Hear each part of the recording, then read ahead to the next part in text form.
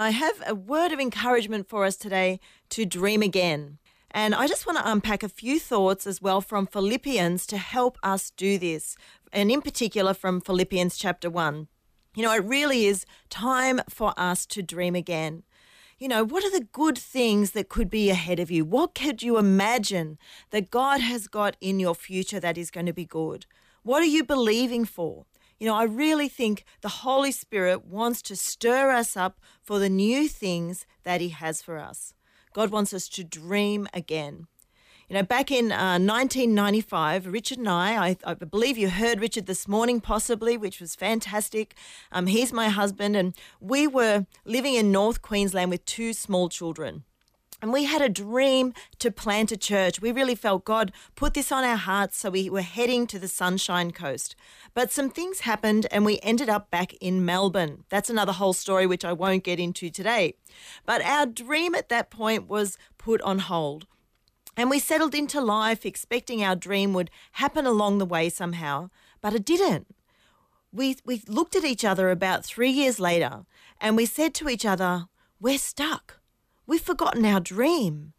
We just knew that we had to stir it up. We had to rally our faith and we had to believe that it was possible for this dream to happen.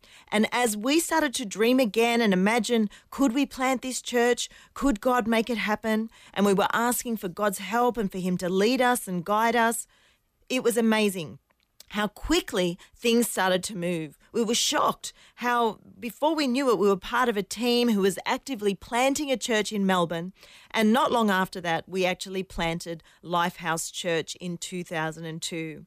But we had to stir up the dream. We had to get ourselves unstuck, to rally our faith and dream again. You know, if you're living in Melbourne or Victoria right now, this season of lockdown has many of us feeling stuck. And it can be really difficult to imagine the potential of the future. But God says, dream again. I want you to let Him stir up hope and possibility in your heart and in your mind. The scripture that has really been right across this lockdown season for me, has had flavor for me, has been Isaiah 43, 18 and 19. And God gave me this scripture on March 23rd, the first day we went into lockdown. And it says this, it says, forget the former things. Do not dwell on the past. See, I am doing a new thing. Now it springs up. Do you not perceive it? I am making a way in the wilderness and streams in the wasteland. Friends, God is making a way. He has wonderful plans for us. He has opportunities that we could not imagine. You know, as you're listening today, wherever you are, maybe there's things going on in your relationships and you're believing that there could be a better way. You've got hope for it to look different, for it to be restored, or for that relationship to be healthier than ever before. You know, maybe you need to stir up the dream to be able to conceive, to have children, to have that family you've been imagining. And God's saying, stir up the dream, believe again. Maybe it's a shift in a career. Maybe it's learning new skills. Maybe for the singles out there, it's finding a life partner. You know, it can be hard to dream when all we can see is the impossible. When we can't imagine how, it can be really difficult. And this is the picture that Ezekiel saw in a vision. God gave Ezekiel this picture of really dry bones, this whole valley full of dry bones. And if you go to the Hebrew of dry bones, it actually means really dead for a really, really long time. No, that's not the Hebrew, but that's the picture we get, that it is just so dead, that the dream is finished, that there is no hope. It is done. History is written. It's been defined. There's nowhere you can go from here. And we find this in Ezekiel chapter 37. But God promises His people. He says from this picture, He says, I'm going to give you a new heart, a new spirit, and that God would stir up within them the dream and the hope that He has for them. And that's for us today. God wants to stir us up in us a new dream, fresh hope. God looks at this picture with Ezekiel and He says to Ezekiel, what do you see? Can they live? Really, God's asking Ezekiel, do you have any hope? Do you see potential? Is there possibility? Can Ezekiel dream? And, will we do that? Will we look past our reality and believe for a miracle? Believe that there's opportunity. Believe for the potential. God tells Ezekiel, speak life into these bones. Imagine, prophesy, declare what could be. And so then in verses 5 and 6, Ezekiel does what the Lord says. He says, this is what the sovereign Lord says to these bones. I will make breath enter you, and you will come to life. I will attach tendons to you and make flesh come upon you and cover you with skin. I will put breath in you, and you will come to life. Then you will know that I am the Lord. God empowers Ezekiel to speak life into what looks dead. And I believe this is a word of encouragement for you today, for me today, for each of us as we listen to this. God is encouraging us to dream again. God can bring to life. God can bring change. He can turn things around, people, and we can look again and speak life into what we thought had no hope. I love this picture because it was a suddenly picture. The bones become an army in this very, very quick transformation. And I think God has a quick shift for us as well. We were talking about our church in Poland, and we've visited Poland so many times. I remember landing in Warsaw, and it was just as the winter was coming to an end, and as we landed and started to drive through the city, it was grey. I've never seen anything so grey. Every tree was grey, the ground was grey, the snow was a bit sort of mushy and dirty looking. It was just grey. And as we left Warsaw 10 days later, after travelling around the nation, we came back through Warsaw to fly home. And it was full of colour. Every tree had buds on it, and the leaves were growing, the grass was fresh. So suddenly spring had arrived, and it was this dramatic shift. And God can do that in our situation. God can bring the suddenly and turn things around. About 10 years ago, Richard and I had this dream to build a new home, and it was really an adventure of faith when we started. We imagined this beautiful home, and we went to an auction. We bought this block. It was all very scary. And then as we went on this journey to build this house, we just hit roadblock after roadblock. Everything went wrong. The tenant in the house, trying to bulldoze the house, get finance from the bank, pick a house that we could build. At every turn, it was just impossible. With a global financial crisis hitting in the middle of that, it was just a disaster. So in the end, we gave up. We decided this was just not going to happen. We had to let our dream die. And then one day over lunch in a Chinese restaurant in the city, a guest preacher who was with us was starting to ask us questions about what was happening. And we described to him these dry bones of our dream. And we were a bit depressed and disappointed, and I can just picture us now as he was watching us. We must have looked like the saddest little creatures telling this story. And he just said, come on, guys. I believe you can do this. I believe God can make a way. Come on. So between entree and main, he jumps up, he gets on the phone, rings somebody. He puts me on the phone. By dessert, I'm sending off documents to this person. By the afternoon, we've had phone conversations. Within a week, things have shifted. This dream is alive, and we are on the way to building this house. I'm not joking. It was so miraculous how quickly this turned upside down, but someone had to rally our faith. Someone had to stir us up to dream again. And today, if you're on the other end of this radio listening, if you're hearing these words, can I encourage you? Stir up the dreams within you, because God can do a suddenly. The picture that Ezekiel saw at the other end of this vision as the bones were raised to life and flesh was put back on them, ahead of him was this strong, ready, large army, full of capacity, full of life. So if you're feeling discouraged right now, God can breathe life and raise you up full of everything you need to go forward. God can bring life into dead places. God wants us to thrive and flourish. He wants us to grow, but we have to dream. We have to have the eyes to see what could be ahead of us. So I believe Philippians, the book of Philippians in the New Testament, can give us some really practical keys to dreaming again in an environment that is restricted and difficult. Philippians is a book of encouragement. It's like this really beautiful, kind, loving letter of friendship and love. So I want to take just a moment to unpack a few things. But first of all, I want to understand the church itself in Philippi. If we go back to the book of Acts in chapter 16, we see that Paul, he's been traveling and he finds himself in Philippi about 20 years after Jesus' death and resurrection. So there he is in this hub, this Roman colony. It's set in the crossroads of like busy trade roads, so it's an economic hub. It's got a Roman identity, and it's very proud of that identity. But there are some Jews in this city, and they actually meet by the river. There's no synagogue, there's no actual building for them to gather in, but these people who have a shared faith meet together by the river. So Paul, who at this point is called to preach to the Jewish people, God's promised people at the time, Paul goes to the river to find these people. And he preaches the gospel of Jesus, the resurrected Jesus, to them, their Messiah, their hope.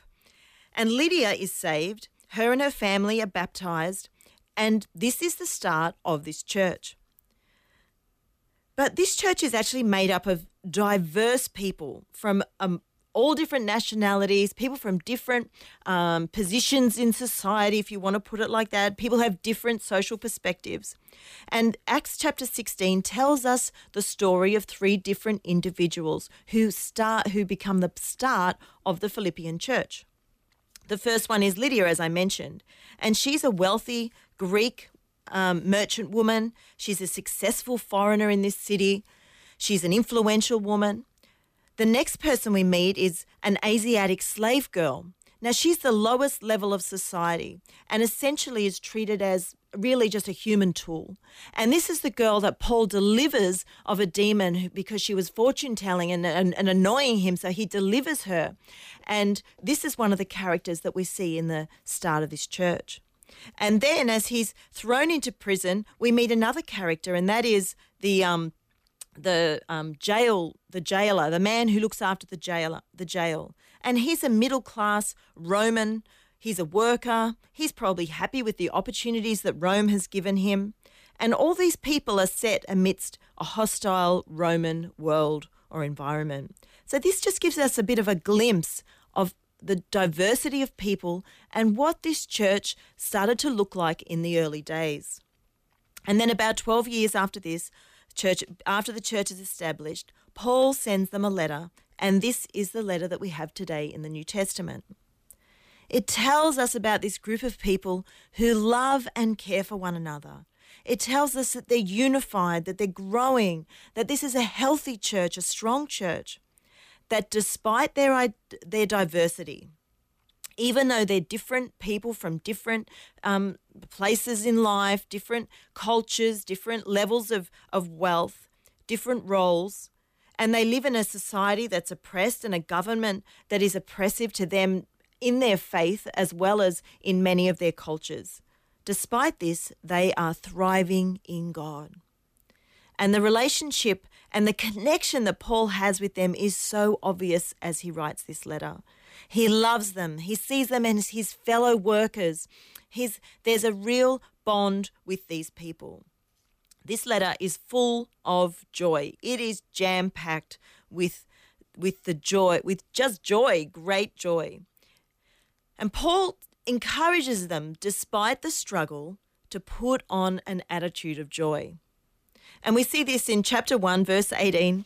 There's this conversation about, people are preaching Jesus and some of them are using it to their own advantage, and there's trouble, there's disagreement. And Paul says, guys, it doesn't matter. It doesn't matter as long as Jesus is being preached. Let's rejoice. We rejoice either way. We rejoice with the good and we rejoice with the bad. He's just got this rejoicing, joyful attitude right through the book. And Paul sends this encouragement actually from prison in Rome. He's awaiting his trial and he's expecting death. What? He's sending all these wonderful things. He's telling them, rejoice, rejoice, be full of joy, yet he is in prison. Paul chooses to find joy even though his life has limitations around it. And I know that right now our life is full of limitations, that's for sure. But our limitation is not always a bad thing, but a bad attitude and a negative perspective is a limitation. When we can find joy in our present situation, then we can dream about the future with the right spirit. I spoke to a lady just last week. She was telling me about the difficult things that are happening in her family. They've had some very bad health diagnosis and some disability diagnosis, terrible things right across her family, multiple things. Most of us, one bad thing is difficult, but this lady has had many, many things in this last 3 or 4 years. And she said to me this week, she goes, I just hope that the way I'm living and my attitude that Jesus is in control can help others to still have faith and see that even in difficulty, we can trust God. And I was just blown away by her attitude of joy, that she chose to continue to have this attitude and perspective that was not limited by her reality and her struggle. But some of us, things aren't that hard. Things aren't so bad, but we still need to find an attitude of joy.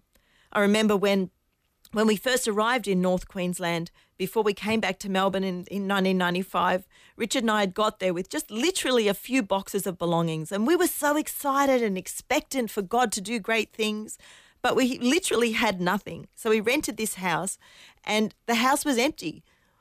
We had no furniture. We had literally nothing, and I would put out my tablecloth on the tiles on my kitchen, in the kitchen, and put the cutlery on it and a plate. And I look back now and think I must have been crazy. My neighbour thought I was crazy, that was for sure. But I had an attitude of joy. I would just decided that even though it didn't look fantastic, God was with me, and even in that limitation, I was going to be full of joy. So you might have big bad things happening, difficult things. You might just be feeling a bit discouraged. But Paul is telling us, put on an attitude of joy. We need to speak out joy. What do our words sound like? Is our language stuck? Does it sound like prison, like limitation or containment? Or is our language full of life, full of hope, full of possibility, full of renewal? Ezekiel spoke life into those bones. He declared life. So that's what we need to do. Let's declare life. Let's dream again and start to speak what God could do in our futures. I hope this is encouraging you this morning. I'm getting a little bit excited right here as I'm bringing this word for you. This letter also shows us in Philippians that Paul had a heart for people. In verses 7 and 8 of chapter 1, he says, "You have a special place in my heart." And then he goes on to say, "I long for you with tender compassion." You can just see this closeness he has with these people. And as we dream again, I want to encourage you to think about the people in your world, the ways we can connect, the ways we can reach out and rekindle some of the relationships we have. I think this COVID lockdown season has caused many of us to shrink our lives. And I've heard people saying, I want to keep this on the other side of COVID. I want to keep this simpler life, this smaller life. But let's be careful that we don't leave out the people that we need around us, that we don't live so small that we miss out on what God has for us. The city of Philippi had diverse cultures, diverse backgrounds, the political views and passions. I am sure that those people had conflicting views and opinions, and that this was all amidst, a heated and oppressive political environment. And Paul is writing from prison, and I'm sure he could have written from that prison complaining about what was going on, complaining about the Roman government, complaining about the way they were ruling. But he doesn't. He spurs the people on to love one another, to care for one another. And if you're from Melbourne, if you're from Victoria, but particularly Melbourne, we are a melting pot of cultures and people. We actually pride ourselves on this. You see the advertisements for Melbourne and, there's so many, there's cultural diversity, there's foods, there's all sorts of things. Yet I find that most of us want those people close to us to think the same way we do. But one of the things that COVID has shown us is that not everybody does think the same way that we do. And when we look at the Philippians and we see how they continued to love each other despite maybe their different views, I think it's very encouraging and challenging. I think we may need to make sure that in this season that our political frustrations and our political views don't damage the relationships that we have with those we love and care about. We need to dream again about our friendships, about socializing and investing in those we love. Dream about building stronger connections that are authentic, learning to listen to one another. Maybe think about the people who have helped you along your journey to grow. Maybe they've helped you grow in your faith. Maybe they've helped you grow in your business. Maybe they've helped you grow as a person. They've challenged you and mentored you in your character. Who has God put around you? Who are the close connections? Let's celebrate these people. Let's reach out and say thank you to, maybe it's been the leaders, a pastor, or, if you're an adult, maybe someone helped invest in your faith when you were a child or a youth person. Let's dream about reconnecting with these people and investing in these relationships. And also, who could we be that for? How could we encourage others? Is someone around you waiting for you to be the person to help them dream again? Maybe you've got relationships that are damaged or struggling. How can you breathe fresh life in them? I think this is such an opportunity as for us to do, to take the lesson from Philippians that we can love even though we're not all on the same page all the time. And the final thought I have from chapter 1 of Philippians, as we dream again, is that we focus on Jesus. Paul is so clear about this. In verse 21, he talks about, whether I live or whether I die, no matter which way it goes, it's all good. Jesus has got this. Let's be people who dream with Jesus at the center. So often when I personally think of dry bones, this image of dry bones, and I rally up my dreams, I get out my journal and I start to dream again, it's easy to think about bigger, better and shinier things. The physical things, the great things of life that we love. But Proverbs 11:28 says this. It says, those who trust in their riches will fall, but the righteous will thrive like a green leaf. No matter our physical circumstances, knowing Jesus is our greatest opportunity. Having a relationship with Jesus, that the righteousness that comes from him, our spirit alive to him, this is actually the greatest thing we can dream about. Paul's love and experience of Jesus was so real that he was able to be physically suffering, yet have an inner joy. Even though the physical things, his home, his well-being, all those things around him were difficult, because of Jesus, he had joy. And when Jesus is our focus, we can dream again. We can dream again about strengthening our gifts and talents, the things he's put in our lives, about finding opportunities to use what God has done for us. Maybe it's dreaming about developing your ability to even hear God's voice. Maybe you're wondering, how do I do that? Spending time and investing in inquiring about how to know God. These are great things to dream about. Your spiritual capacity and understanding. Maybe it's, believing that you can be fully alive to God. To be dreaming about these things, dreaming about houses and cars and careers and all those things are good as well. They're not bad things. But sometimes we can get so caught up that we stop dreaming about our spirit, about what God wants to bring alive in our hearts. We should write all these dreams down, all the things we're dreaming of for our family, our children, our home, and our spirit, and the gifts and talents that God has given us. Write them down. What did you think was dead that could come alive again? You know, when Paul wrote this to the Philippians, he was chained to another person under house arrest for 24 hours a day in Rome. Does that sound familiar to us? It does sound a little bit similar to how many of us have felt lately. But Paul's limitation gave him opportunity to fulfill his purpose to spread the gospel. He was thriving. He saw the benefits. He was full of joy. His heart was full of genuine love for those he couldn't see or be with. And he knew no matter the outcome, he could trust Jesus and look to him. I think these are great things for us to glean from in this season of lockdown. You know, I want to close with this scripture from Philippians chapter 1, verse 6.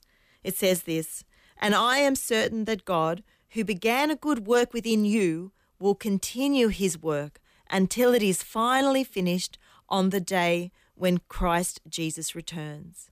You know, God has got a good work going in us. And if you've never received Jesus, maybe you've tuned in today and you wouldn't call yourself a Christian. You don't even quite know what a Christian is. Maybe you've never asked Jesus to come and live in your life, live in your heart.